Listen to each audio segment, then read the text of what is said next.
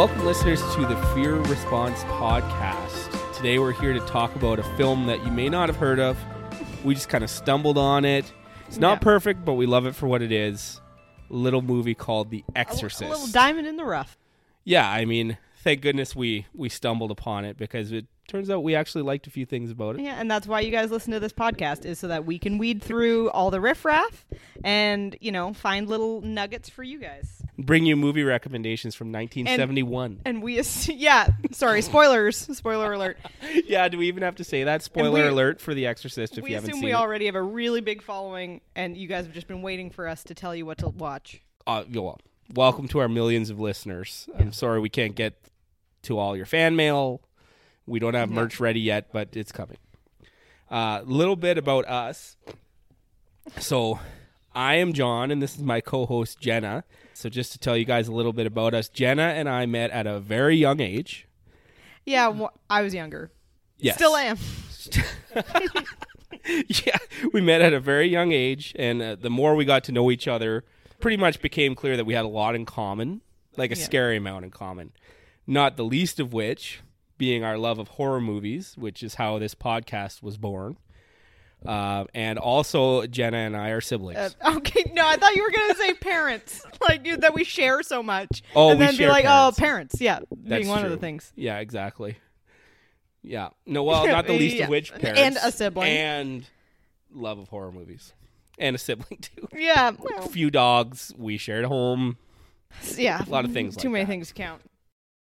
So, we're here to talk about The Exorcist, which in fairness is one of our favorite horror movies. Yes. Which kind of comes back to the sibling thing, I think, which will come up a little later, because we thought that our dad loved this movie.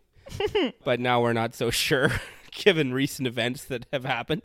In addition to loving horror movies of all shapes and sizes, Jenna and I also happen to be mental health workers, and so we don't have the same job, but we do both work in the field, and so our perspectives are a little different. But what we find is we can't really help but kind of look at some of these movies through that lens, I think. And John, would you like to tell us what it is that you do in the mental health sphere? Sure. So I started in the field as a mental health counselor of youth and families, and now I'm in a position where I oversee a group of counselors, but still very much in the youth mental health sector, which is a pretty different vantage point from yours. Yes. I am a nurse, have been for about 8 years. I've worked in inpatient and outpatient settings, but have lately settled in inpatient, specifically psychiatry, addictions, and mental health. And I really love it, really want to stick around. Never a dull moment in this field. Yeah, no kidding. And I'm sure Darn right. any of our mental health worker friends out there, I'm sure, would agree. I want to have a soundboard where we could do the audience noises of ooh, or aw. I think I can do that in post. Yes. Just so you know. We're not going to do it live. It's the reverse of Bill O'Reilly's problem. I wanted to use something of fuck it, we'll do it live. Yeah, exactly. But then it's we are doing it live. I wanted to How can we work that joke in? There's no way. I wanted to do a wah wah to something, but I can't remember what now. Maybe when that director gets viciously killed. Wah wah. Yeah. Yeah. There'll be a time for it. But it all happens off screen, though. It's just he's dead. John's going to give us a synopsis right over chow. You want to try one more time? John's going to give us a synopsis. Take it away, John. Oh, great. So we watched this a few times recently. Had to refresh ourselves. One time we were just watching it for fun, but then, a couple times we watched it and we took didn't some have notes. any fun, yeah. Yeah, I mean, it's a fun movie. It's just fun. Non-stop laughs. Yeah, so I watched it very recently, and so I was kind of taking some notes by scene, and so might as well kind of walk through the movie. So for anyone who hasn't seen it, it's definitely required reading for any kind of horror fan, and for that reason, I'm sure most of you have. But just generally, before we kind of get into the nitty-gritty of it, do you have any idea what you like about it? Like what makes it a favorite of yours? It is cool because it has a lot of lore to it, although that's also kind of the stuff that makes it in to look back on it from our perspective now, makes it a little bit cringy sometimes to look back at the fact that people actually got hurt during the making of it and that the filming of it was really pretty intense and stuff. So obviously what was achieved was really cool, but is it worth it for what the people went through? So that's kind of a cool thing because there's a million facts you could know behind the scenes, like this happened, that happened. And is it one of those movies that's kind of cursed? That some of the actors had kind of ill fortunes afterwards? You could definitely say so. So I think that both Reagan's actress and Linda Blair and Catherine Burston, who is the mom, they both had serious back injuries. Right. From the same, I think the same scene maybe. When Reagan's in the bed flip-flopping around, she hurt her back. Right. Well, one of the interesting things about that, one of the things that I had really noticed about it was that this movie 50 some odd years later, I think really holds up. And I think one of the reasons for that is because they were relying almost entirely on practical effects, right? Oh, that makes a difference to me. But then that's also maybe one of the reasons that they got jerked around, they hurt their back, things like that, because people were flying around and that sorry, sort of thing. You asked me what makes it a favorite, and that's one of the things. And I think also just anything that's to do with Christian faith and Catholic religion specifically has an extra kind of spooky, fun feel because there's so much, I don't know, written about it and history, and I'm going to say lore again about it because that makes it extra kind of special and ethereal. Feels like it's on another plane. So it's lots to work with that's really fun and interesting. It's a good point. Thousands and thousands of years of written history, because the Earth was invented 22 years ago. 22 years ago. Right. So it's that much history. Yeah, that's insane. Right. So the entire history of the planet. And I think it's also partially where we live and where we grew up. Yes. Catholicism and Christianity is certainly the most common religion, and so it's something that we're at least tertiarily familiar with. I was 11 before I knew I wasn't Catholic. Right. There you go. Yeah, I just assumed. That's real, though. You were I just did. strutting around, being I could go in anywhere. Not 11. No. When is it that you do reconciliation? It's when you're in grade 3, and I know because I told Mom. I said, "Oh, Mom, I know exactly what I'm going to confess." I was excited, and she was like, "You don't do that." And I wish I remembered what I was going to confess. Probably stole something. I was going to say back then you didn't have too much empathy, so I'm surprised you could really think of anything that you were going to come up with to be I shouldn't have done that. Yeah, I made something up. Yeah, maybe you spoke to yourself too harshly. Your inner monologue. Yeah, you said, you know what, I wasn't proud enough of myself. Didn't give myself enough credit. Yeah, tragedy. Yeah, this is a favorite of mine too. It could easily be my favorite, although once I get to my top 10, I think I have trouble really sorting them out in terms of what's better than what. But I don't know, I just think it's a really tight story in my opinion. There's not a lot of fat to anything. It's everything that they have in there really it adds a lot of detail to the story and it kind of moves things along really quickly. Just every scene with Reagan, especially once she's possessed, it's hard to look away from. There's something very captivating about it. And I think it's still kind of shocking too, even in 2022. I thought that today when I was watching it. I thought that it's still, because when I put it on to play, it said PG-13 or something like that on it. Yeah, and it said for gore, intense scenes or something like that, and I was like, okay, this seems like it could be more than that, particularly because she's a child. And the sexual language, when she forces her mom's face into her bloody crotch, that's one of them. Yeah, those are the things that I would have thought would kind of put it on. I think the one that I was watching had an R rating. Yeah, and like I said, one of the things I was thinking about while I watched it was I had a few notes a few different times was it's hard to believe, in my opinion, how well it's held up. I agree. This much longer, this much later after having been released, because the effects still look really good. And I think that when it was released, it was people were protesting it. It was like a phenomenon. I think that that's right. Although I think that ultimately the Catholic Church had kind of a good, in my opinion, perspective on it because I feel like they should. it sent the right message. Yeah. Right? It's like according to them, Yes. ultimately the villain and all the evil was the devil, and all the good stuff was coming from the priests. Yeah, the priests So were the two good guys just trying to help the little girl. they were like the proto superheroes of the time. Father Marin and Father Yeah, Karras. I don't think that there were any superheroes before that ever. Probably not. And I think that everyone after was inspired by them. I see a lot of that in like your Black Panthers, your She-Hulks. Oh, I see there's- a lot of Father Karras in them. Yeah, and it's very difficult as well to separate out someone like the Juggernaut from Father Marin, the old guy. But isn't the Juggernaut a bad guy? Sometimes. Oh, okay. Got it. But he's I'm the Juggernaut, bitch! Yeah, that's Father Marin all day. Yeah. And he's also unstoppable and strong, like Father Marin was. Until- R.I.P. Yeah. Again, spoilers. Yeah, for anyone who hasn't seen dies this at the movie, end. straight to jail. How dare you? But yeah, spoilers ahead for Straight sure. to jail.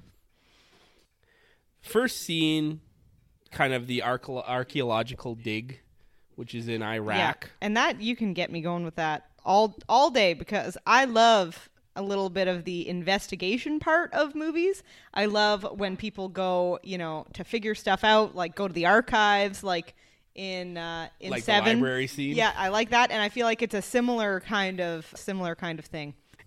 So he's at this dig, and I don't really understand what he's doing there or what his purpose is, other than he seems like he's interested in kind of ancient artifacts with regards to religion. And then they kind of break open a little chasm, and they find a few things. But that's when he pulls out the idol, right? Yeah. So And- like a little statue of Yeah. Pazuzu, I'm guessing. And do you know what's really interesting is that in those scenes there's a lot of like show don't tell, because it's like him like sitting at the cafe and like and then looking at the statue and the dogs are fighting, Right. like, and there's no words to any of that. It's just kind of following him around in his perceptions. Just kind of Yeah, and then it does a lot of cutting around in those scenes, and I think one of the reasons, like we've said earlier, they're trying to tell a lot of stuff, right? And so they're trying to give backstories for people, and they're trying to explain a whole lot, and this is like a total satellite scene from everything else that happens in the whole Yeah. movie, which is interesting too, right? So they cut right to him. He's kind of having tea, I think, and that's when they introduce the fact that he is old. yeah. It's like the big reveal. Yeah, The like, sudden twist he is was that old he's the an whole man. time. And he's like really shaking around, and he's taking pills, and so you know that he's obviously not very virile. No, virile young man. No, but you could tell that he's obviously not very well abled anymore. And then the last scene, like right before he starts to leave, he has like a standoff with the big Pazuzu statue, Yeah. right? Yes. Yeah, which was really interesting. So like, Isn't that when the dogs are going crazy? Yes, it is. They're like wild dogs in the desert, basically, right? And so I didn't know like if he knew something about Pazuzu, who is apparently like a demon. I didn't know if he was there to find stuff specifically about him. I wasn't sure, but it was clearly like a connection between he and Father Marin, which is pretty interesting given what happens later. I've seen this movie described as centered around Father Marin, in that it says it's a standoff between him and the demon, which is a funny way that I never perceived it as that ever, because he's not actually in it tremendously much. No, and everything with Father Marin in it is like 100 miles an hour. When he gets involved again, it's like instant Yeah. that he arrives at their doorstep and then is one of the most important characters of what's going to happen. Yeah. So yeah, you're right. That is interesting. And I've seen some of the same stuff that when you consider how Reagan got involved in everything that happens in the movie, it doesn't really make sense why it would be her, No. right? Because it's Doesn't. totally across the world. And then I have seen some people basically theorizing, I guess, that really the movie is about Pazuzu targeting Father Merrin and Father Karras, and they do it by inhabiting Regan, right? So that was interesting to me too, because I'd never really considered it that way. No, I guess I didn't think about it that deeply about what the demon wanted. I was just like, oh, it's in this little girl. I'm gonna figure that out. Right, exactly. But then all of a sudden, like at neck-breaking speed, we are in Georgetown. Yeah, and that's when we first are introduced to Chris, the mom. Yep. And she's hearing rats in the attic. Right. She's hearing rats in the attic, which I guess, so are we supposed to think that the demon is just kind of like making noises up there? I guess so. Like, I really doubt that we're supposed to think that the demon is like physically there. No, I didn't think so either. But then I thought later in the movie when the ceiling cracks, I'm like, maybe it's making the house shift. So we're in Georgetown. She says to her manservant, go upstairs and get, you know, how you do. You say, go up and get all the rats. And he says, there aren't any rats. And she's like, there are. I know. Go up and get them. This is maybe me being a little persnickety, but she does a lot of like scolding and yelling at people in this movie, including her poor servants who seem to be genuinely nice people who are really trying to help. Nothing compared to what her weird goofball boyfriend does later, but we'll get to that. Yeah, but then true. One scene that I like, so when she does go to do her like acting and she's talking to the director about what she's supposed to do, and they're kind of joking with each other, and Father Karras is in the like crowd. Like, what the fuck and is that? Like, was like he supposed to? It's them. like a crash zoom on his face, he's like laughing because she says she wants to rewrite the script, and then he talks her down and everyone laughs, but Father Karras is right there. Like, is he an extra in this film? It doesn't make any sense to me. He leaves before she starts filming, but I guess he's just like, movie star in the pictures, and he's interested by it. That was very confusing to me because it was like very strange. Just trying to introduce all the characters, I guess. It's our first introduction to her completely fucked up director boyfriend. Yeah. Her movie is called Crash Course.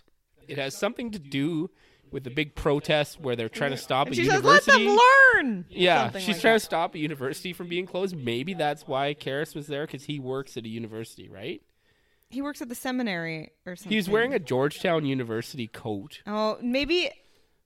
Is there a religious affiliation with the university?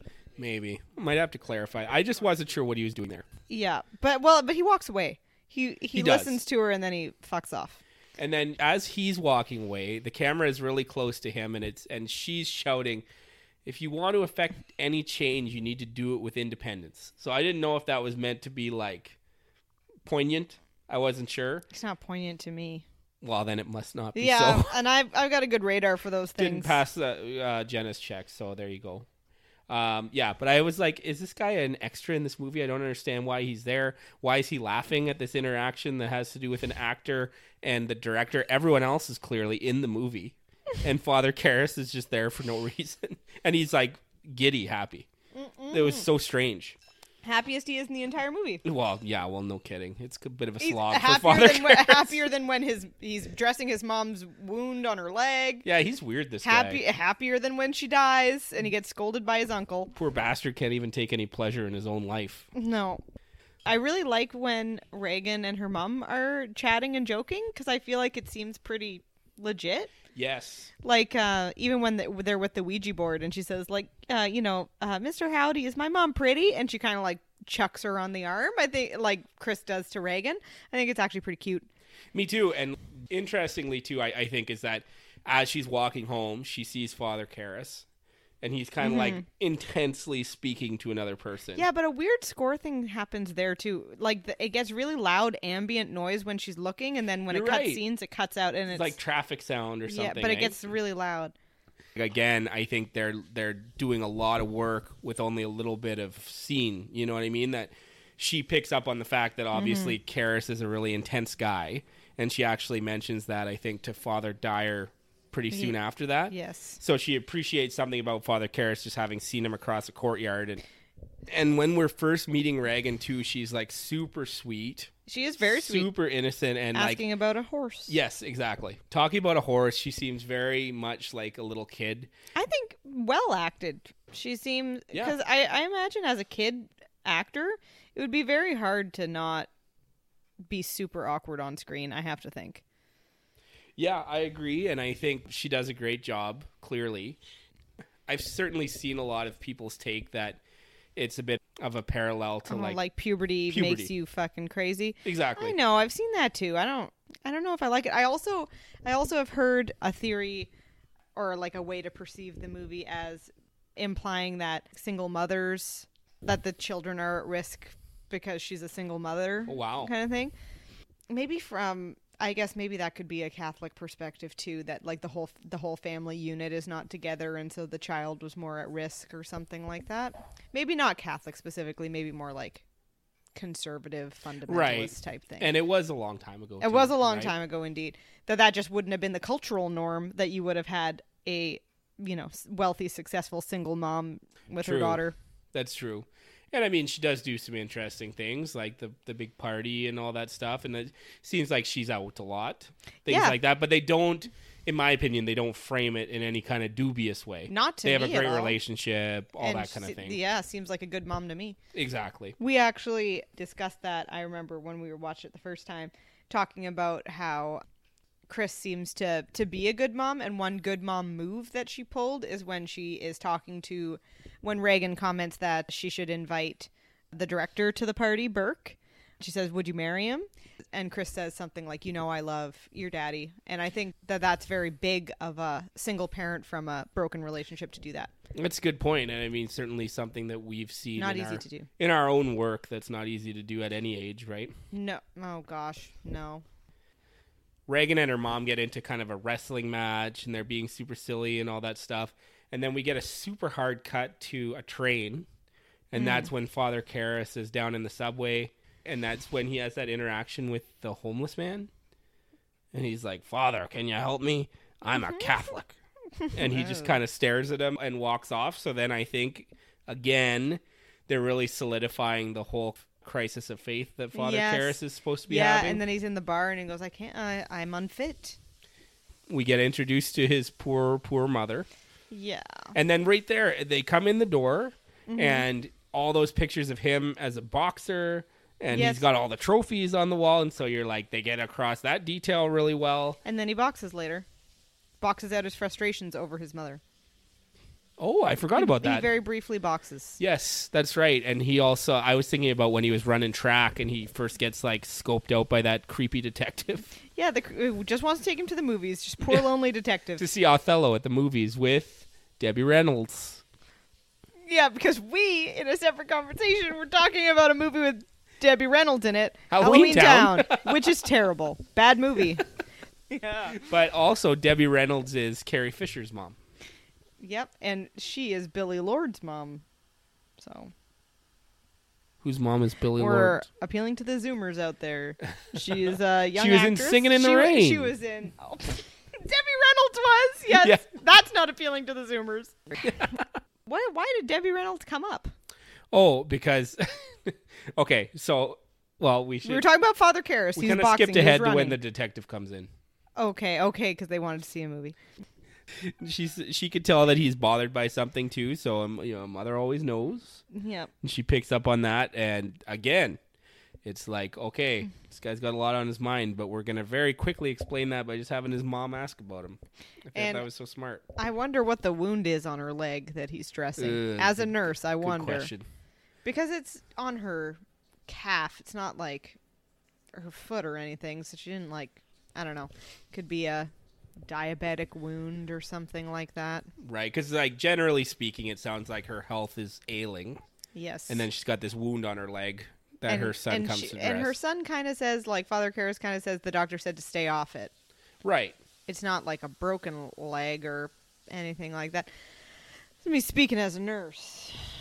Not a broken leg, I don't think. Not a fracture, according to the nurse. Okay.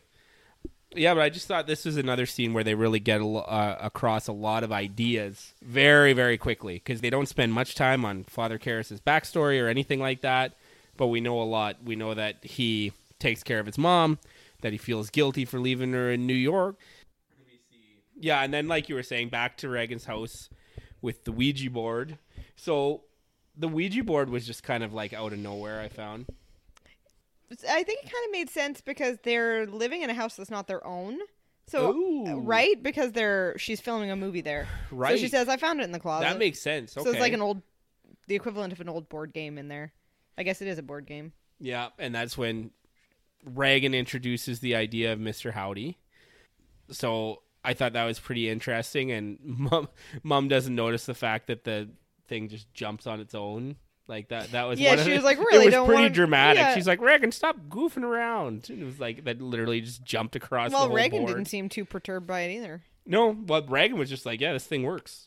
Yeah. You know what I mean? She's This is like, the real deal. I talked to some guy. He moves it around for me. So there you go. Like, they were on not the same wavelength there. And before that, do you remember that she had been making a clay bird? And then painting it as, kids do. Yeah, probably. Actually, it's kind of cute. They paint her as somewhat of an artiste. She has a lot of little crafts around. Yeah, I found the same thing, which I love a kid who's crafty. Yeah. That's always fun to see, She made right? just like a goofy, giant orange bird. Yeah. At one point, she has like a bird dog. It's like a dog with giant wings. At least that's the way it looks to me. And then she's tucking her in, and Chris, the mom, is on the cover of a tabloid. Which again, like, I think it's just getting across. She's clearly like an it person. She's famous. She's very famous. Yes, exactly. They're planning out her birthday. They're going to go sightseeing. And she's like, oh, I love you, Mom, blah, blah, blah. Like, I mean, it's very, very, like, cloyingly sweet. Yeah, yeah, it is. Reagan is that way, right? At first. So she's just, like, so sweet. That's where I think maybe there's a bit of an angle with the whole puberty thing. And not to say you go crazy when you hit puberty, but she's so sweet before. Yeah, and it's like a trying, difficult, or sometimes scary time, especially for the parent. When it's like, my kid was like this, and now they're like that. Little kid is getting kind of taken away from them a little bit. And that's when, like you said, she was bringing up Mr. Dennings. Oh, are you going to marry him? Which I thought, again, a very childlike, simplistic way of looking at that. You like him? You're going to marry him. Yeah, you're going to marry him, right? I'm pretty sure she did make that leap from saying you like him. Yeah. Are you going to marry him? Yeah, exactly. She's like, oh, you like him, don't you? Then aren't you going to marry him? Right? So we get it. This kid is very innocent, maybe kind of sheltered, that sort of thing. And then I was interested because Chris appears to get woken up in the middle of the night by a phone call where they're like telling her they need to shoot.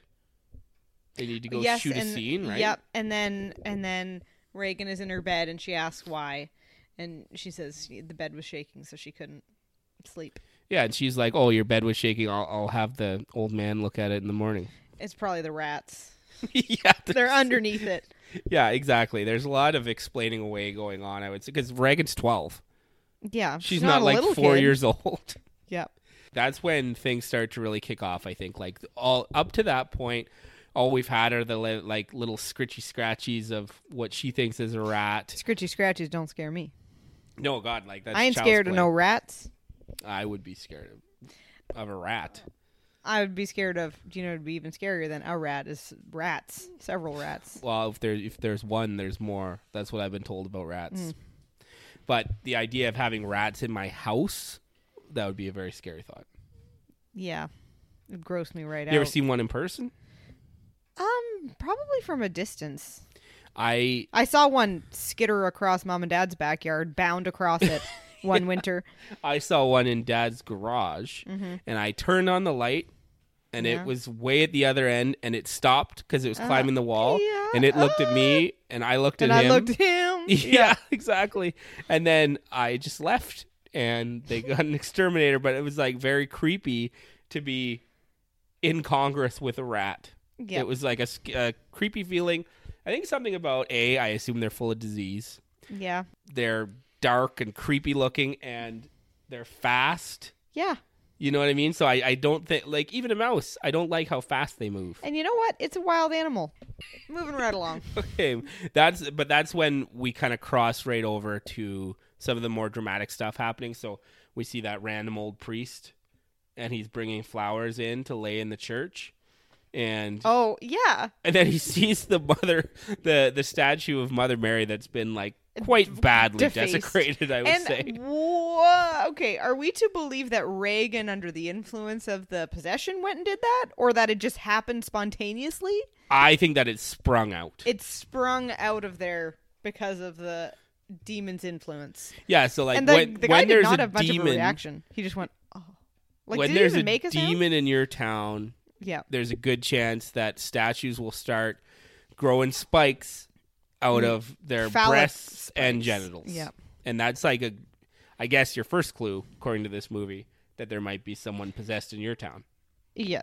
If you're not in the house, that's your first clue. If you don't hear rats. Right. You look around for breasts and penises that weren't there before. But the detective, to be fair to him, he does go right there and connect the two. Yep. Right? So, Karras's weird uncle, then all of a sudden, like, this is one thing about how many scenes... Oh, his uncle's like mean to him. And he seems like a weird guy. Yeah.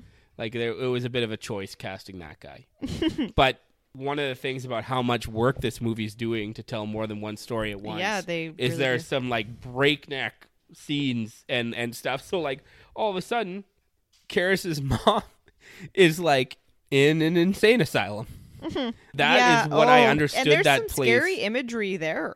And that is what I understood that place to be. Is that the way you saw it too? She was among a whole bunch of people, and they weren't all old.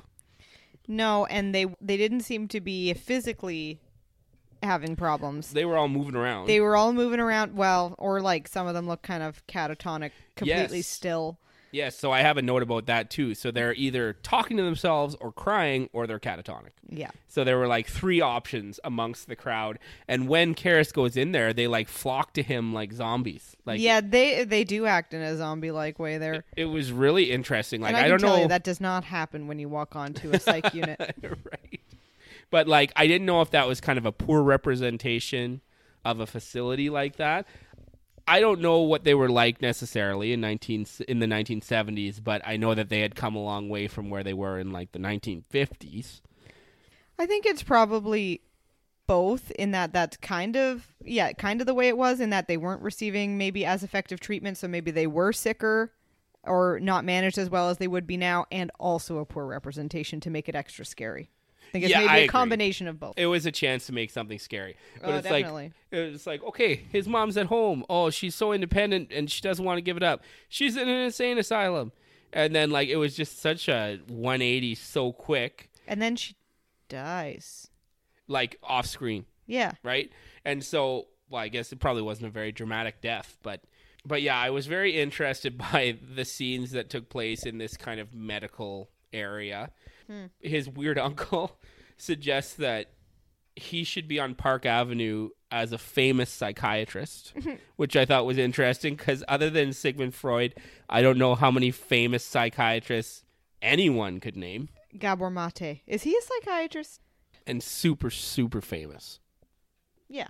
Like, So you know we- who I'm talking about? No, I don't. Oh, well.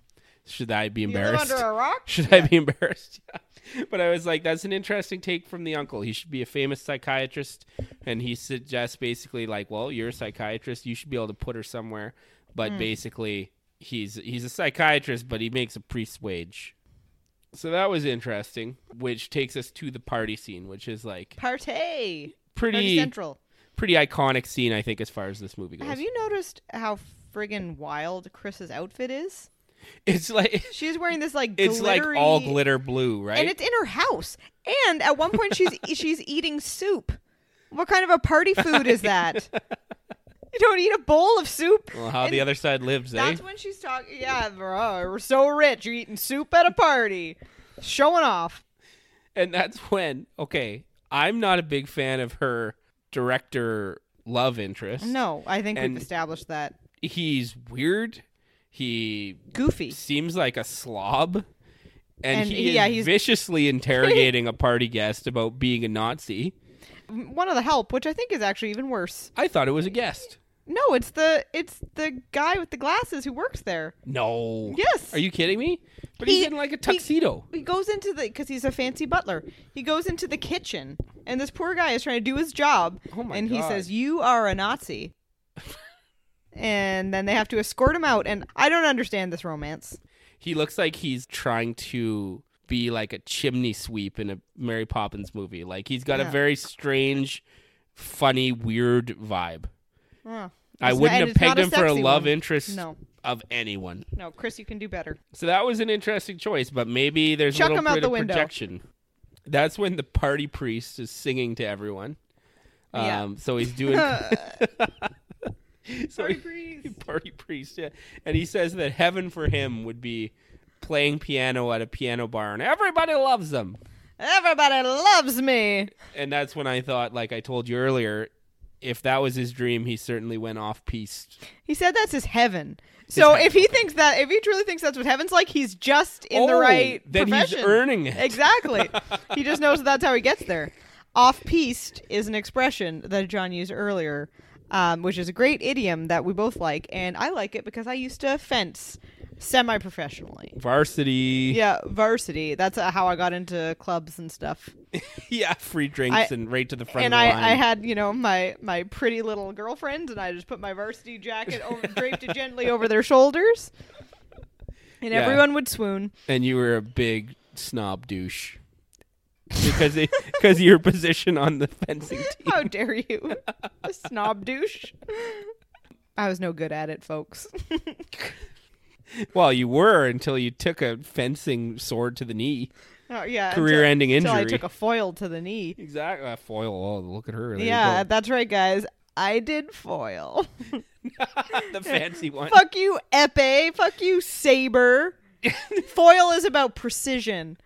For all you fencers out there, you know what I'm talking about. Well, not for those fucking knuckle-dragging saber fighters. Yeah. They're the worst. I hope we didn't just alienate a bunch of listeners. Oh, no, not all of our saber fencers. Yeah, maybe we're big with the fencing demographic. I don't know. We don't know what our demographic is yet, but I think there's going to be some fencers, statistically. Well, I think there's a stat like you're never more than 8 feet away from a fencer. Yeah, I think that's what it is. And you eat like 3 every year in your sleep. Yeah. Okay. And that is the first scene where we see Reagan do some really crazy shit. Like she comes down, she says, "You're all gonna die up there." She says, "You are gonna die up there," and she's looking at just one guy. Oh. And that made me think. I was like, "Is he the guy who died later?" But he's not. It could be. Well, but he's not. Burke's gone. Burke's gone by that point. So none of the party guests... She says, "You're going to die up there." None of the party guests die then. No, and then she pees. And everyone got very quiet. Uncomfortable. But I guess you would. 'Cause they're 100%. Yeah. 100%. I felt like, maybe it's a bit dramatic, but that is probably the way that you would respond to it, more or less. And that is an old kid to come down and pee on the carpet. 100%. In the middle of a party, like it's basically... She might as well have been sleepwalking for her behavior. Yes, it was very true. weird. And she seemed very vacant, right? Yes. So, that, if I was her mom, I probably would have said something along those lines. And she said she was sick. She's like, she's been sick, which is like, that's a good move, for sure. And then she's giving her a bath, and she's still in her glitzy glam outfit. Then that's another thing. Do you give a 12-year-old a sponge bath? Maybe after something like that, you just do assume she's sick. Yeah, and she was still vacant in the bath. She was vaping in the bath? This movie was ahead of its time. She's pretty cool, so she was vaping. Oh my gosh, she's so cool. But I agree. Like, other than that, if she's not really sick, probably shouldn't be giving your 12-year-old daughter a sponge bath. But, I'm not a psychiatrist. I happen to work in mental health. That's what I think. Another way that you could look at the themes of this movie is that it's kind of old world versus new world. Because Chris is like, just take your pills. That's all it is. And the first thing that she does when Reagan is having problems is obviously to go to the doctor. So she's clearly got kind of a Western medicine frame of mind, which I really do too. And not to say that pills is what it's all about, but that definitely seems to be where Chris is coming from. And then and interestingly enough, when we were thinking about talking about this movie, and like we said, kind of focusing at least somewhat on how mental health is represented and what some of the elements of mental health are in the movie, I was expecting like there'd be a whole bunch of stuff that just wasn't right or wasn't represented well. Mm-hmm. But I would say I think that actually the movie does a pretty good job, in my opinion. Mm-hmm. There are some things like one of the doctors, so they do run a battery of tests, which seem terrible and invasive and awful. But one of the doctors Yes. says, any psychiatrist would tell you to look into the medical side of things to make sure that there's not a problem here before you look into the psychiatric side.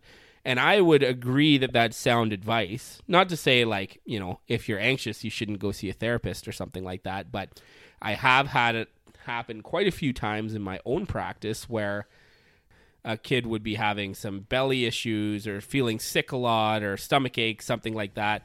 And the people around them were attributing it to anxiety, and it turned out to be an actual medical problem. There was an issue with their stomach. They had celiac disease. Like, just in my own practice, I've had that happen quite a few times. And so I think it does make a lot of sense that if she were having really severe or problems that were really persistent, that they would look into every medical explanation as well, or maybe first. And not only that, she had a quick, drastic change in behavior, and that is not the typical presentation of mental illness. It's not the most typical presentation of a severe mental illness like a psychotic disorder or like severe mood disorder. There would be signs ahead of time. There would be a prodromal phase, it's called. And so the first things that you would look into if a kid came in having what she's having, you would check to see if there was something else going on. Like if there was some kind of infection or some kind of brain damage or anything like that, you definitely would look into that. At the party as well, I think it's Father Dyer mentions like, oh, Father Karras's mom is dead. So it's like literally like 2 scenes later, they're like, she died. And I can't believe all that happens before the party, because I feel like the party is one of the first things. I know. And so it's like, and what did she die of? Like, I she was old. Maybe she was senile. Maybe she had dementia, but they're just like, she is dead. And they were just introducing the fact that she was in this place she didn't want to be. She died of having a bad son-itis. I know, it was the worst case they've ever seen. Yeah, oh. I'm sorry, it's a terminal case. This is a scene that I was talking to Jenna about before we started, because then Karras ends up in his dorm, essentially, and he's there, and Father Dyer's there. He jokes about having stolen this fancy bottle of whiskey from the party, and basically Karras is having a hard time, and he knows it, and so Father Dyer, like, tucks him into bed. He literally lifts his legs and swings him into bed and then takes off his shoes and he leaves. That's very nice. Yeah. I was He like, seems like he's a very nice guy. What a nice guy. And as that shows later, too, he does something very, very nice at the very end of the movie. Yes, and I will say, at one point in the movie, too, when Chris first meets Father Karras, she's talking to him, and I don't know what pretense they met under. When she's meeting Father Karras for the first time, he doesn't know that she's looking to have an exorcism. He doesn't even know that she has a daughter. And she's like, well, didn't Father Dyer tell you anything about what happened at the party? And he said, well, he told me he went to the party, but he didn't tell me anything like that. And I was like, I thought that was a pretty good thing for Father Dyer to have done. True, like, too. He didn't bother telling Father Karras that, like, there was this awkward moment where this 12-year-old girl came down and peed on the floor and told me that I was going to die. Like, I think most people probably would have been like, and by the way, Probably would have been that party I was at. Yeah. Yeah, right? Probably would have been the most interesting, noteworthy thing to happen. Yeah, like of his whole week. Yeah, so anyway, he gets put to bed very nicely by his friend. And then he has his dream, and the dream's interesting because it's like his necklace. Is there a name for that? Rose. The necklace that you've gotten, it had a picture of like Mother Mary. Did you get it for being baptized? My husband has one like that, but I don't think it has a special name. He's got like a chain with a crucifix on it and a certificato de baptismo is what it says on it. Maybe it's his certificato de baptismo. Yeah. And it's falling, and then he sees his mom in New York, and he like can't get to New her. York. Yeah, Exactly. and then the flash of the scary face. Yes, is that when we see Pazuzu for the first time? I Like think the face? so. Yeah, intercut with his mom. And so I think it's pretty. I mean, I'm not a dream. You're not a dream doctor? I'm not a dream doctor, and I don't actually believe that there's too much to be discerned from dreams in terms of like deep meaning. It's a pretty easy scene to unpack where, in my opinion, where, okay, his necklace that signifies his baptism is falling. He's losing his faith, and he can't get to his mom. Like, that's a pretty clear message, in my opinion. Yeah. He wants to bang his mom. Freud. Right. Thank you, Sigmund Freud. Exactly. Yeah. He's a dream doctor. A dreamy doctor? Yeah, I think Freud's hot. Well, I hate to tell you this live because you might need time to process it, but he is dead. Well, I wish someone had told me sooner. Another famous psychiatrist dead before their time. Yeah, one of the good ones. Come Only the on. good die young. I don't even know how old he was. Probably old. He was very white-haired. But he used a lot of coke and stuff. You think he dyed his hair white with cocaine? Oh, I'm saying that maybe it shortened his life. I was talking about my own thing. And then we get a hard cut to Regan, who's... Oh, and by the way, by this point, we've seen the first bed-shaking scene where Chris, like, dives on her. And so that's where she's, like, trying to explain to these doctors. It's like, I don't think you understand. I was on the bed, yeah. Like, the bed was jumping in the air, and I was laying on top of my daughter. Do you think that it's an era in time thing, the fact that Regan calls her mother? Because no one... Mother! Because no one calls their mom anymore. Mother. No, exactly. But do you think in the 70s, or do you think it was weird even then? Maybe it played... So... I would say probably a lot more common at the time, but then also maybe it's supposed to again play into the like this is a very sweet, innocent little child. Yeah, maybe. Because I agree, it's proper, a little uncommon, especially maybe for a 12-year-old. Yeah. Right. Well, yeah. Who should be doing it? Like, I don't know, someone who's 70 years old to their mother. Well, if you're 70 years old, speaking to your mother, you are a lucky person.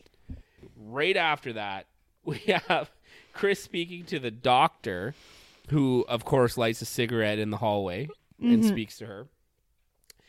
He says that it's probably a symptom of a disturbance of chemical electrical activity in the frontal lobe, which he then goes on to say is probably from a lesion that's leading to seizures. So, I mean...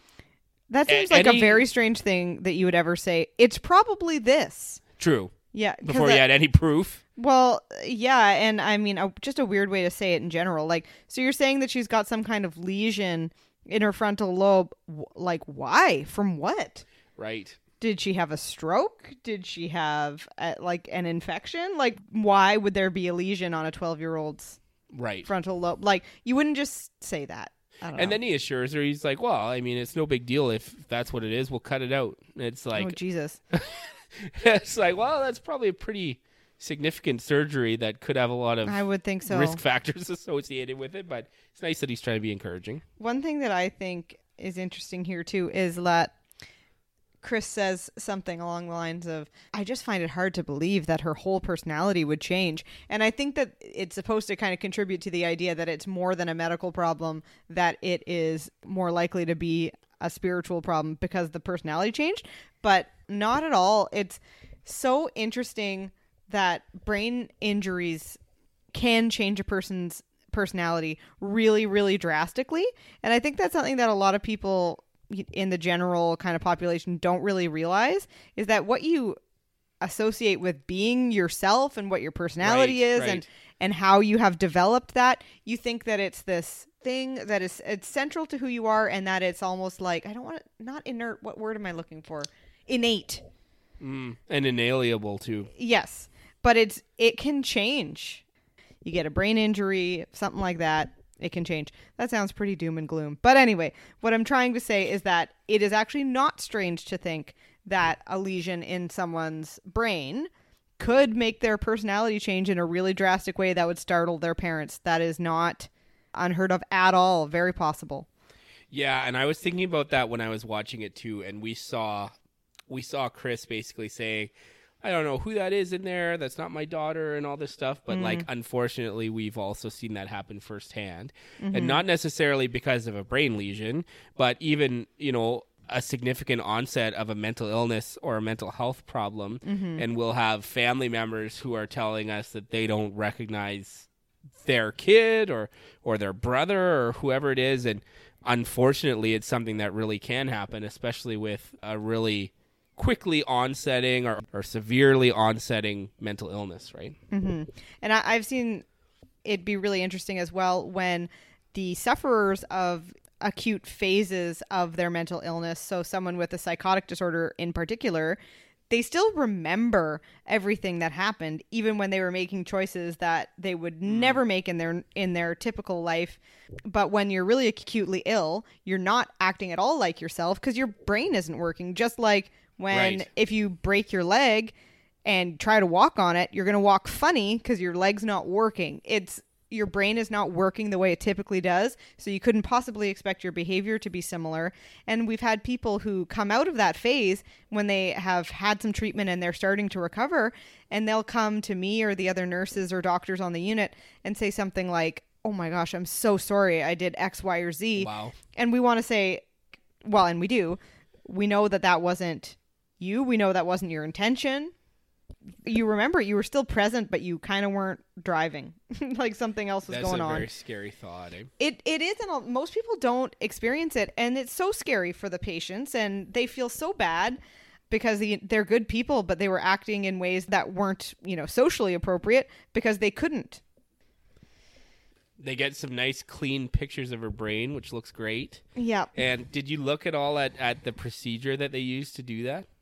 Are you talking about the one with the needle in the neck? The spurting? A lot of people who watched it at the time said that was the most unsettling scene in the whole thing. Wow. And I was like, why the heck are they doing that? And I couldn't really figure out what it was. But I think maybe it's just that wouldn't be done because I think they were just getting MRIs. Maybe it's a 70s MRI thing. Well, what they were doing was draining the central spinal fluid.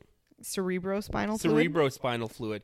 What they were doing was draining the cerebrospinal fluid from around her brain in order to put the dye in. From the X-ray, it basically is, and like it is something that they don't do anymore, and you get like awful headaches and all this terrible stuff because it takes like a day to replenish. So it would be a really terrible procedure. And then from there, the doctors do a house call. Multiple doctors doing a house call. Pretty good service. Yeah, no kidding. Which is when we first see like the full possession. So when we see her completely possessed. And her face is all fucked up. Right? Is it then? I think she still looks pretty healthy at that point. But she smacks the doctors around. They jump on her. They sedate her. They say she should sleep through the next day because she's heavily sedated. And one doctor brings out the old chestnut of like, well, in certain states you can become much stronger, and he uses the example of like the woman lifting her car off of her baby, which I thought it's like, okay, for sure, we've heard that one plenty of times. Chris starts screaming about that's not my daughter. She must have a split personality, which is a pretty big buzzword. Yeah. And then the doctor says, there have been less than 100 true cases of split personality disorder. Which would now be called, the approximation of it would be dissociative identity disorder. Right. And it's not what, I don't know, it's not what the movies love to use that one because it's 100%. It's a really fun narrative device to be like, oh yeah, you could be two different people, but it's not like that. But I wanted to say that as they were jogging up the stairs, they mentioned two medications. One was Ritalin. And the other one was Thorazine. And Thorazine under that brand name is not, I'm pretty sure it's not used anymore, but chlorpromazine is what the generic name is, and it is still used. What is it? It is an old antipsychotic medication, and it's really sedating. And so we use it more for that. To kind of keep people calm. Like in more severe cases where people are really, really agitated. Yeah. I saw it's often a safety thing. Yeah. So it's almost, is it like... It's not used a whole lot. Would it be somewhat like a chemical restraint? Could be used that way, yes. That would make sense. But there's pretty much every medication that is a chemical restraint, I would argue all of them, they're not just that. Yeah, like right. Haldol, Ativan. Right. They're also used for other things. Yes, yeah, right. Okay. Wise. And Ritalin, I mean, I'm sure most people are pretty familiar with Ritalin. But why do they think it's going to help Reagan, though? Well, people with ADHD act impulsively. Yeah, well, yep. Maybe her impulse is to call nurses stupid bastards. Masturbate with crosses. Well, that hasn't happened yet, to be fair to these doctors. No. Well, maybe if she'd been on the Ritalin, it wouldn't have happened at all. Yeah, exactly. I know. It's like, A, get the crucifix out of her room. B, the Ritalin should take care of that masturbating problem. The doctor gets her into this room, and it's like dark and everything, and he's asking her how long she'll be in Georgetown and everything, because he says, I think it's time to contact a psychiatrist. And he says it like it's a death sentence. Uh-oh. So who knows? Maybe this is one of those doctors who's not a big fan of psych. Or maybe it's something to do with psychiatry wasn't perceived quite as well at the time. But he makes it seem like a terrible blow to the family that it's time to reach out to the psychiatrist. So poor Father Karras on that one, I think. And it's one of the first times that we see it's really cold in the room. So I was thinking, like, Pazuzu likes to sleep the same way I do. Right. Which is to Windows see my open breath. in the wintertime. Yep, Yeah. which is to see my breath. Because then it just makes my blankets feel even cozier and warmer. And I'm sure that's why Pazuzu also likes the window open for the same reason. Well, it makes his skin sack of Reagan feel even comfier and cozier in the cold room. Very well put. Yeah. Yes, Skin very sack. Little girl's skin sack. Poor Reagan. This is when she comes home then after that, and no one's there. The window is open. It's freezing in there. She's super furious with her nanny, who says, well, I left your weird drunk boyfriend Burke up there with her in her room. Like, I mean, get off my back. Again, Burke, like, wouldn't Why be did me. he go up to her room? I don't know. Wouldn't be me leaving Burke in there. Well, and then later Chris says he would have no reason to go in there. True. Well, you know what? I mean, maybe the nanny says, well, Burke was here. Burke was here, I think. Maybe that's it. Yeah. But either way, I mean, Burke, he seems like just a weird guy to me. Burke Dennings. Yeah, the good director. riddance. I'd throw him out a window too. Yeah, exactly. So anyway, that's what happens.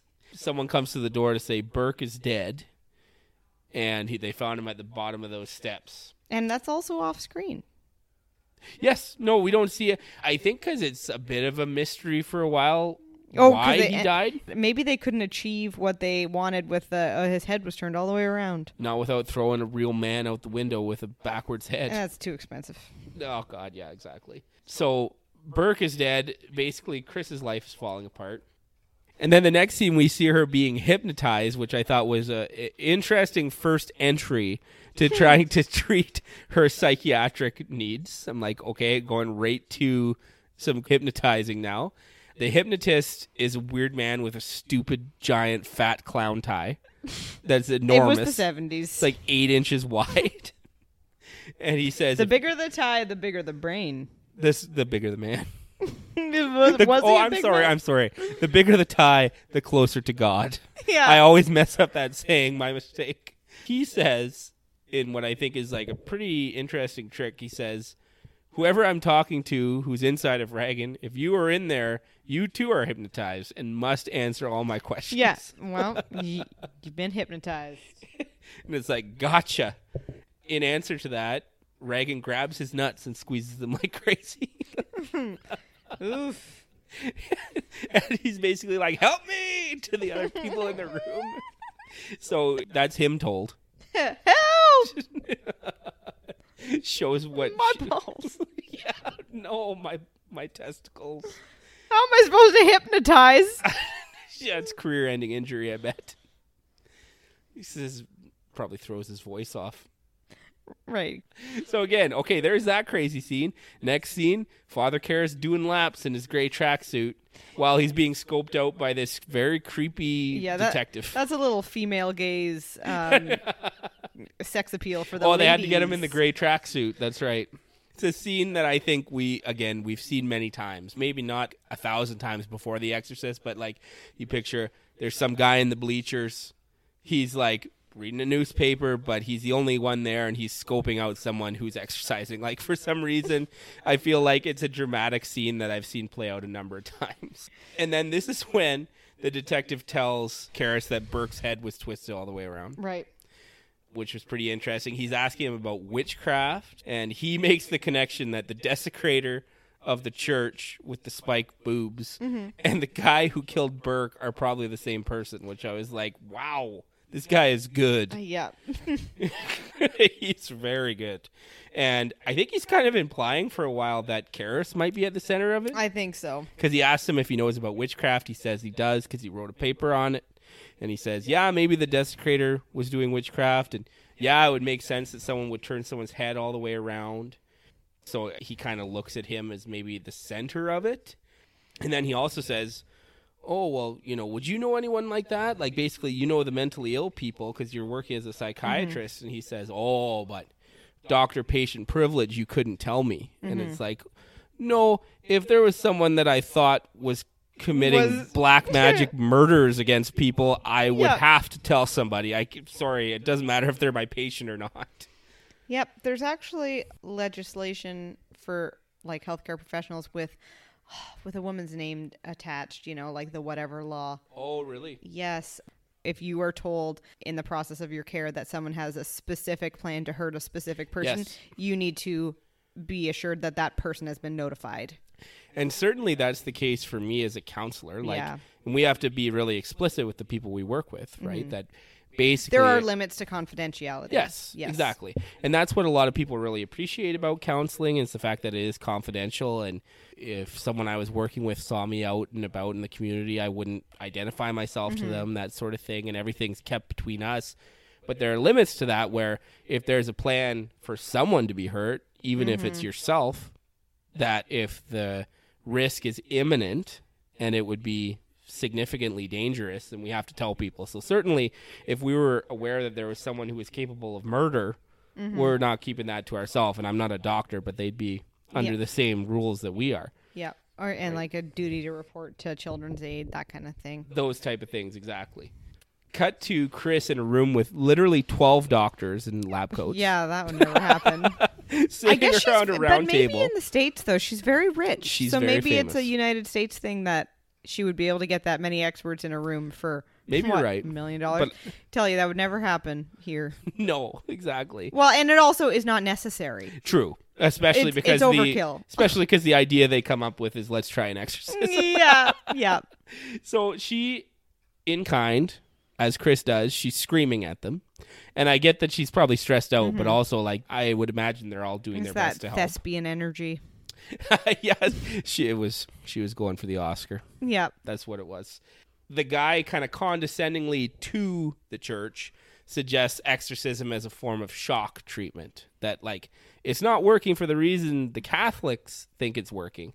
It's working because the person who is susceptible enough to think that they're possessed is also susceptible enough to think that this is the cure. That sounds like placebo, not shock. Yeah, exactly. Yeah. Although I mean, I guess they're thinking maybe almost along the lines of flooding where it's this crazy event you go through and it's enough for you to... Her whole life is full of those kind of events right now. A lot of people do ask to see priests or read a Bible or this or that. Makes sense. And I mean, it can go either way, right? It can be a really great source of strength and comfort for these people, or it can also become a bit of an unhealthy fixation for the person who's mentally ill or really sick at the time, right? And it becomes quite difficult sometimes to suss out what you would identify as a delusion and not. Exactly. Like that you pray and God hears you, for example. That is a typical belief that I wouldn't say is a delusional belief, right? Right. But if you say, I was praying and God heard me say X, Y, Z, or he spoke to me directly. That would be anything, but that would right? be a hallucination. I was trying to think of something that would be a delusion. Oh, so I spoke to God, I prayed to him, and now this is happening. No. So they return home. She finds the crucifix under her pillow, which was interesting. Oh, accuses the servants. Yes, of goes putting around it there. berating her staff. And they're like, no, I didn't put that there. The detective, again, who is a crack detective, finds a clay animal at the base of the stairs. And is like, that's a Reagan original. He'd never met Reagan before. Yeah. But he's like, then he looks up at the house and he's like, maybe. Yeah. Just maybe. When he picked that up, I thought it was the thing from Iraq. Me too. And I was initially. like, what the fuck? I don't think it was till this watch that I realized that it's just a funny... I really don't. That was just a funny little clay thing. Yeah, exactly. It's just one of Reagan's creations. One of her sculptures. And so, yeah, she's already accused Carl, the old man, of putting the crucifix in her room after already accusing him of pretending that there aren't rats, even though he's like, see, no rats. And interestingly enough, then the detective comes in, he speaks to Chris. He says, watch out for a draft, because a draft in a warm house is like a breeding ground for bacteria. And I was like, that's interesting, because her room's always cold. You know, it's some kind of allusion to the fact that, oh yeah, she does No. have a drafty room. I guess, and the bacteria is the I don't know. demon. I don't know. That might be stretching the metaphor What as do far you as it think goes. of the detective? He is another one who's played in a very interesting way. He is. I'm kind of charmed by him. So am I. He's almost like Columbo. He's almost like Peter Falk's Columbo. Exactly. But he is weird. Like, I can't pretend that he's not a very strange seeming You know, man. I thought was kind of a bad move, but I did find it a little bit charming, is when he asks for the autograph, and then she says, oh, what's your daughter's name? And he's like, I lied, it's for me. I lied. Yeah. Yeah, And that then was... he says, you're a very nice lady or something. And then he surmises that basically his team is telling him it's more likely that someone twisted Burke's head around 180 degrees and then pushed him out the threw him out the window. window. Because falling down a set of stairs wouldn't twist your head around. He said, yeah, maybe one time in 1,000, he says. yeah, exactly. I mean, I've fallen down the stairs, thank God, not 1,000 times. So, I mean... Yeah, because it's not the 1,000th time that'll get you. Well, is my head backwards? Clearly, I haven't fallen down the steps 1,000 times. Well, just for you podcast listeners, his head is frontwards. Yeah, sorry, guys, forgot. Blind medium. Should have explained that more clearly. He picks up some of the drawings, and this makes me laugh because one thing I find a lot working with youth is that people, whether it's their teachers or their parents or whatever, they'll always like bring me kids' drawings. And because they want to interpret meaning from it. They get uncomfortable because maybe there's someone who's clearly dead in the drawing or something like that, and they assign, I think, too much meaning to it sometimes. And I mean, I've got kids myself, right? It's like the art, a lot of times, like we were talking about, Reagan draws a giant dog with wings, and it's like, what does that mean? What is the meaning of that? Well, and I kind of think that it's a slippery slope to read too much into art at all and think that you can intuit what a person's intentions are or like what their character is. But I just think that's funny. And so a lot of times so I'm too. like, oh, yeah, I see what you mean. I'll hold on to this. But it's like, and I think that there is an important role that can be played by art therapy, but that's really different. Yes, but I kind of feel, I feel like to use it to help people get an outlet and express their emotions, but not the idea of someone, sneaking into my room and looking at something that I was doodling with and thinking that because I drew like something dark or spooky, that it means that I'm a spooky, creepy person. Well, right. And the art therapy that I've been a part of, the person who was guiding it was asking for certain art. The kid would make it, and they would ask them questions about it. They wouldn't just be like, I could tell by this brushstroke that this kid is murderous or something like that. So I just, that made me laugh because... Using it to help them express themselves is what you're describing. Exactly. And I've been asked to interpret many pieces of art. Oh, boy. But I don't come up with many grand... You say it wasn't part of my training. I'm sorry, I'm not a trained art interpreter of, a JK student's art or something like that. But I think he probably wants to kill his mother. Probably. I mean, 9 times out of 10. Oh, God, yeah. It's like, it's the most common reason to draw a dog with giant wings. So then there's next scene, stuff flying around the room.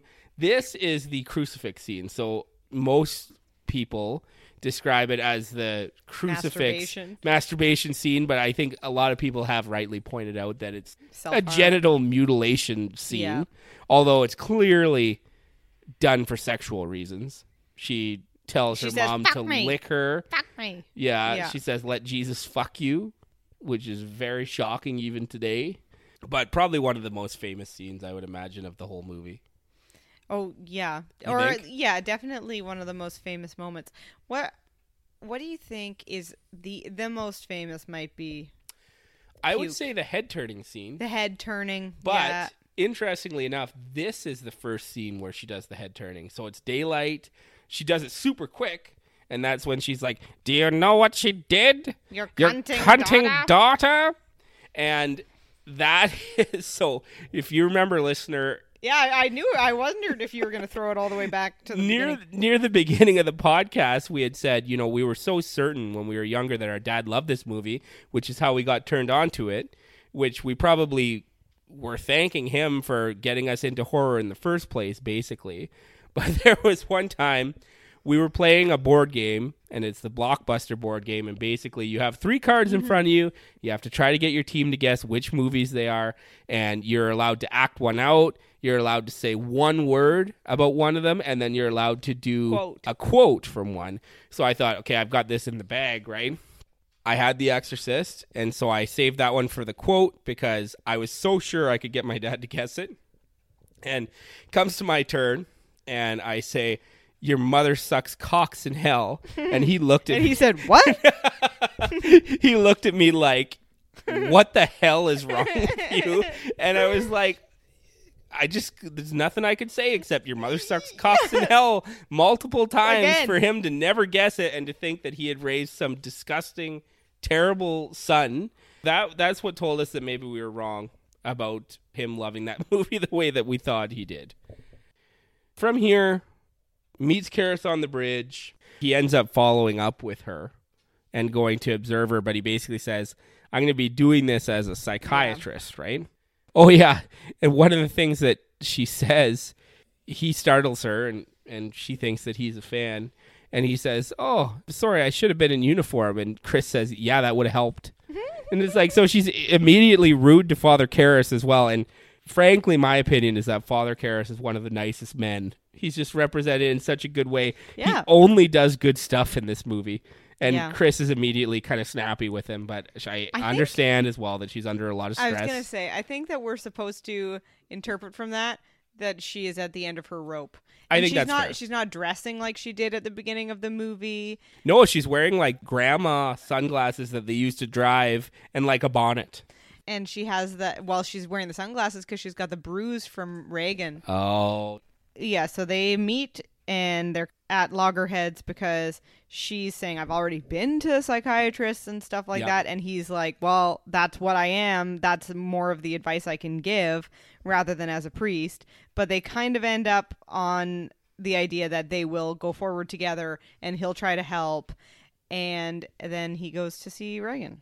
One of the interesting things that he says is, "We don't do them anymore since we learned about paranoia, schizophrenia, and mental illness." And I thought, like, that's a pretty decent, even today, that's a pretty decent statement to make, because when we're looking into these kind of things where we could have a confusion about, is there a religious preoccupation or is there a true demonic possession, which we don't really look into in the same way that it was 100 years ago, those would be just the type of mental illnesses we'd probably be talking about.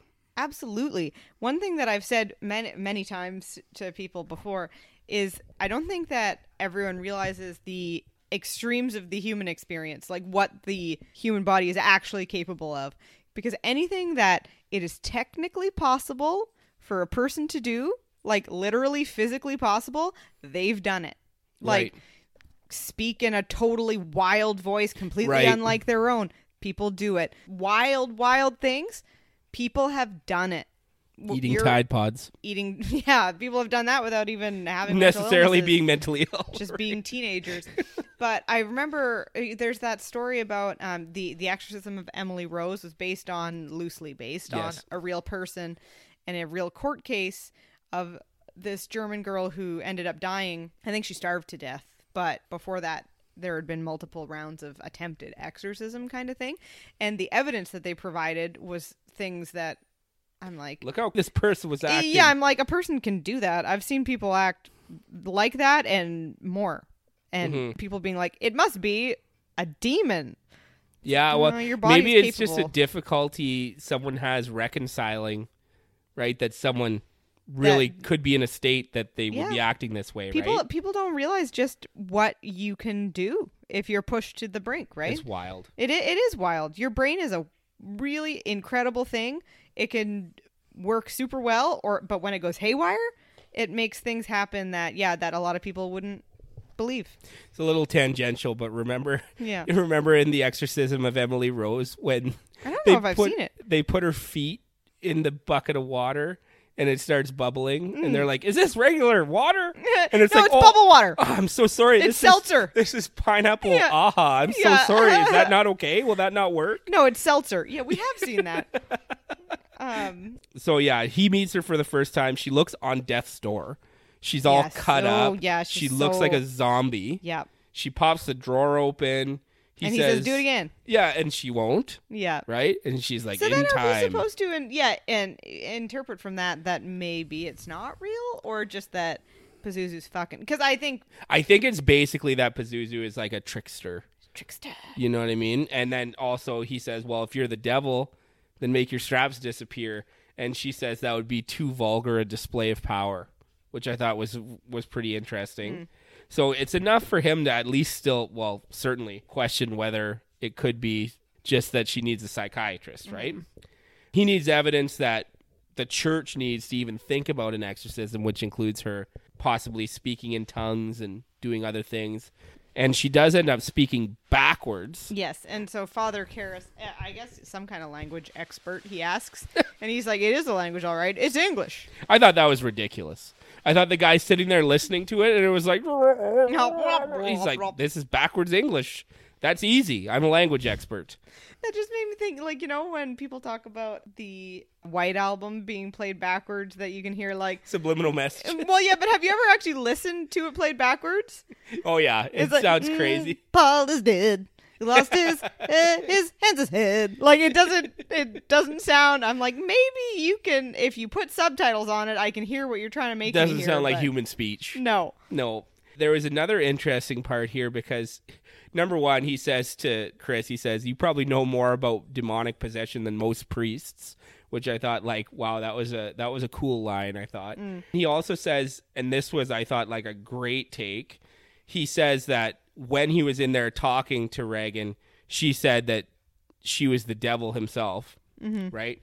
He picks up on her saying that she was the literal devil, and he says... That's the same as someone saying that they're Napoleon Bonaparte. Like, I've seen so many people in a psychotic state like this that's Grandiose. exactly what they might say. And so, yeah, I thought that was a great take because he's attributing it to a grandiose idea and delusions of grandeur, right? That someone is having this kind of hallucinatory experience. They're at the center of it, and it's like going to be as extreme as it could be. So they're not going to be some... demon, they're going to be the devil, right? And I thought, like, yeah, exactly. I completely agree with his take as a psychiatrist in that regard. Yeah, that's a grandiose statement. And then he recommends 6 months under observation, and I was like, yes, that's exactly what I would hope for if this were my own client in front of me. I'd be like, I need to get them somewhere where an expert can observe them for a certain period of time, rejig any medications that might need it, and watch out for any environmental stressor. So I was like, yes, Father Karras is clearly doing a great job as a psychiatrist in the 1970s. Yeah, good for you. Right? Like, that's a hot take. I agree. Right? Yeah. Father Karras basically brings all the stuff to the church. They agree to move forward with an exorcism, and in comes Father Marin. So basically, he's back! Boom, next scene. He's in Georgetown.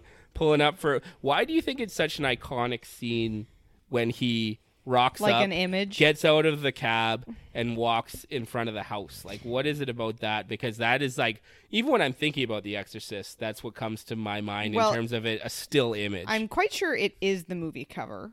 Right. I think it is.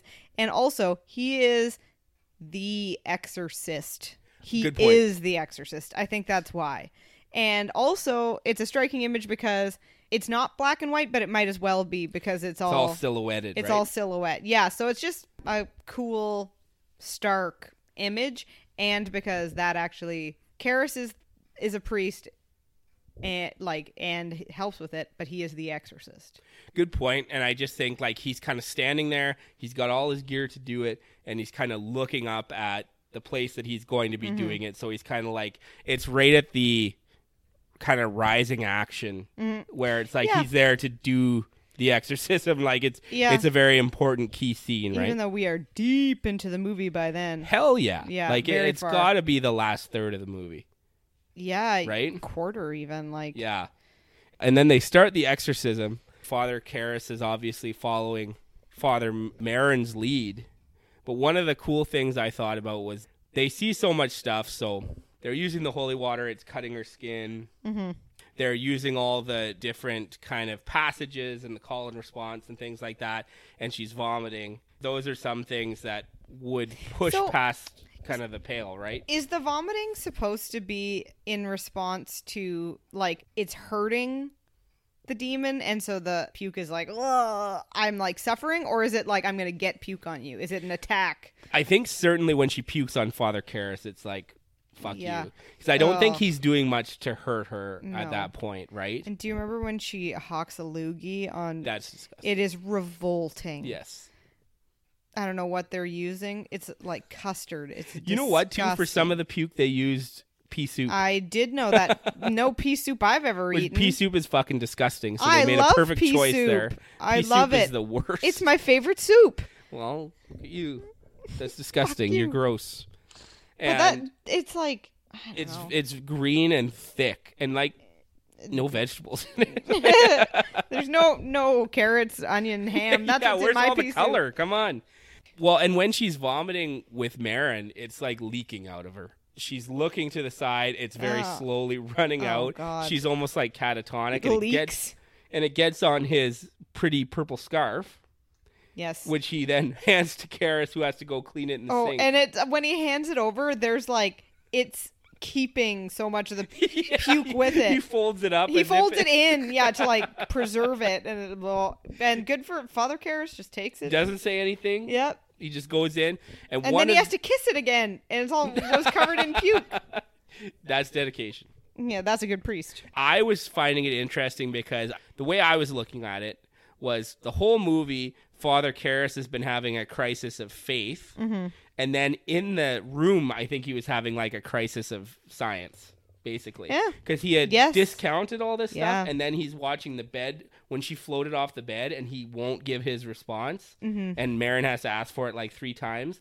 So I thought like he's having like a crisis now of science because he's seeing irrefutable evidence that the religious stuff is real and is right in his face. He would have thought like never in 100 years would he have thought he'd be seeing something like that. Yeah. So I thought that was really interesting.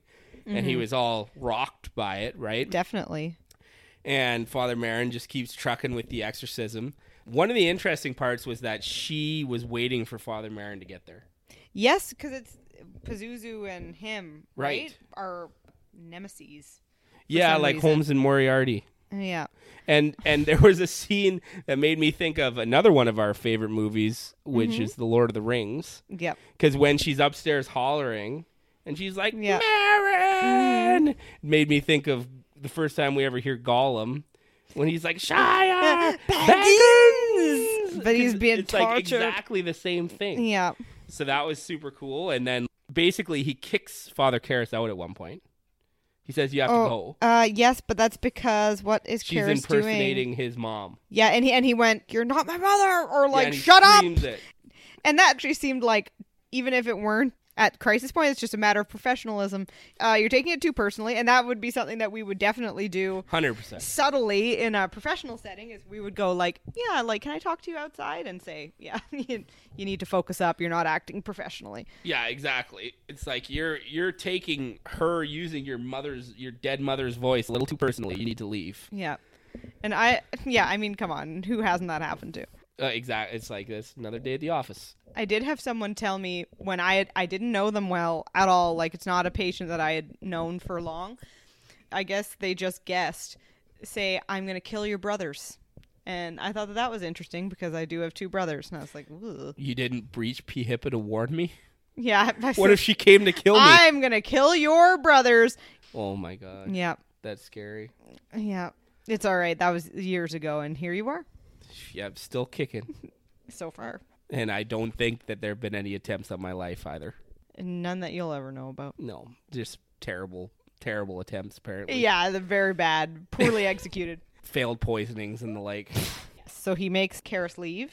But then Karras comes back. Well, by the time he gets back up there, Is Father he dead? Marin is dead. Is dead. Yes. Yes. Okay. So I almost thought that I missed something when I was watching it because I was like, "Oh, when did he die?" And then he goes and does the chest thumping.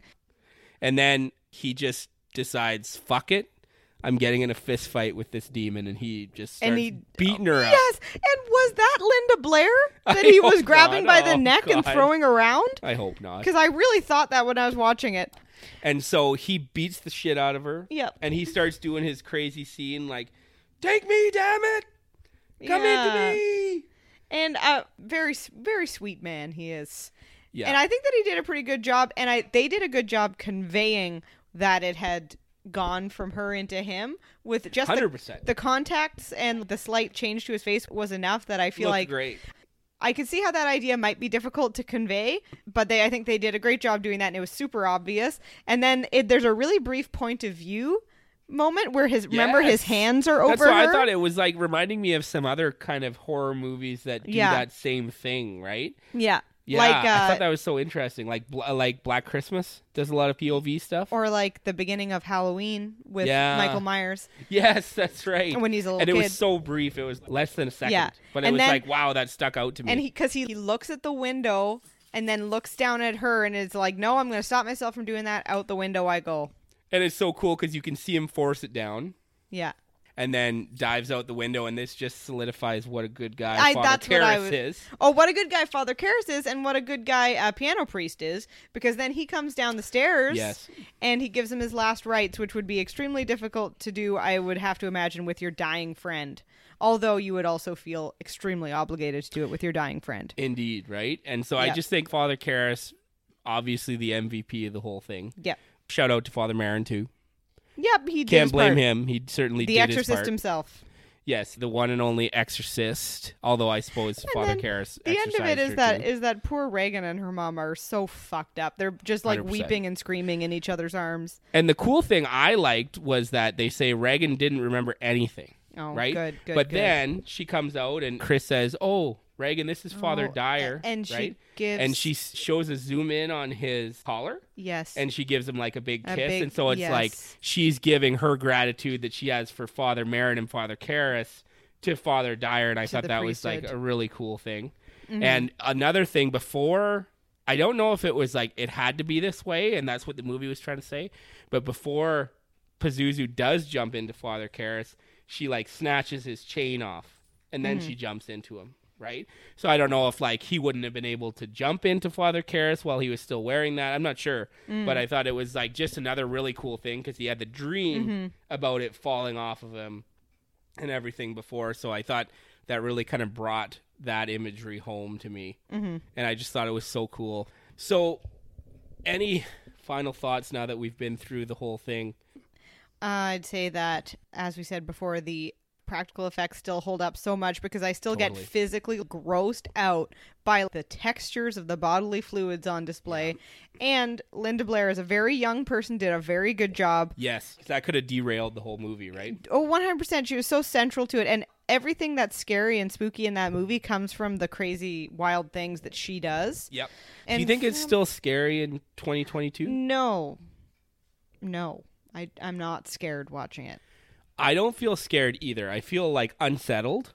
Sometimes like if I watch something like that too late at night, I'll go to bed with an uneasy feeling. But it's not because I was like on the edge of my seat scared. Yeah. But I'm totally captivated by all of the scenes with the possession, right? And I think it is still shocking. Like I would say that it's still shocking that someone wrote this, filmed it, everything, right? Yeah.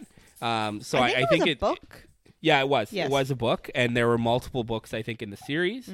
But I would still call it shocking even by today's standards, especially because a lot of people wouldn't be willing to go quite as far to show such shocking visuals with regards to religion. And also in a kid doing it. And a kid doing it, it's right. like kind of taboo on multiple levels. True, and good point. And I like the religiosity of it. I think that it's fun and interesting and rich, like just rich subject matter. What is your mental health takeaway?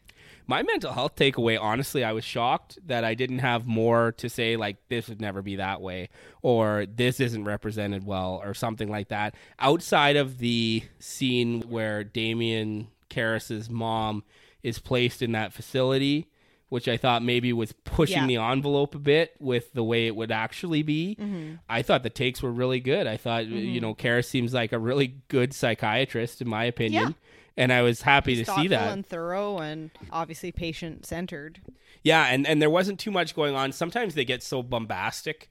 Anytime there's mental health even being questioned in a horror film, they'll suggest some wild treatment or they'll make these Yeah. claims about a mentally ill person that are way beyond the scope Yeah. or something like that. I can't wait to talk about some movies that we can kind of rip to shreds in that way, because this one, yeah, all in all, the messages are good. I think that the characters are represented pretty sensitively as well.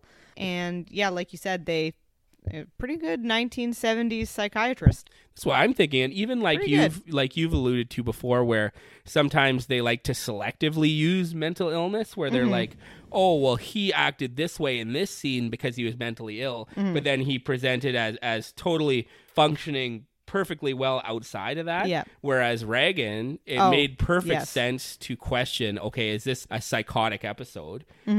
Her life was in shambles. She was bedridden. There was nothing going on outside of her possession scenes where she was like, oh, she's perfectly fine the rest of the time.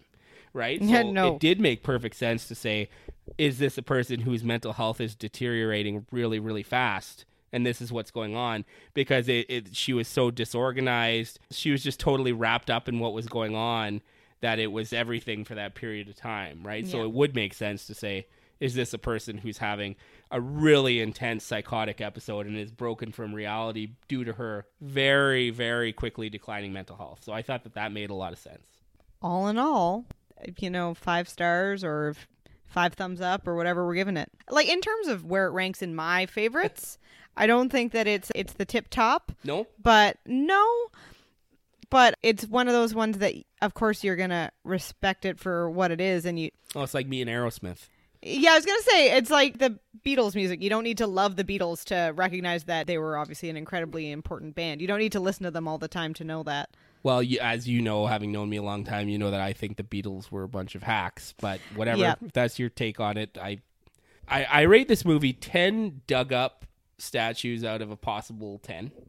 Okay. It probably is my favorite horror movie, I think. But I could get That down. surprises me. I have a lot of trouble making that assertion. I have a lot of trouble picking my favorite horror movie, but I absolutely love this movie. I love it too. It has similar vibes to a movie that I know we'll talk about soon, The Omen, which The is Omen of a is similar time maybe my frame, favorite. and I absolutely love it. So yeah, had a lot of fun talking about it, and it was great to start the podcast with this particular movie because, Yep. like I say, it's required reading for any horror fan. Anyone who we spoiled the ending to The Exorcist tonight, fuck you. And this movie's brought to you by our sponsor, Captain Howdy's Ouija boards. Insert sponsor with very deep pockets here. Mark. Let's see. Big Pharma. They could. Yeah, we're one of the few people vying for a Big Pharma sponsorship. Oh. Anyway, this has been your dose of the Fear Response podcast, and we thank you for joining us. The end.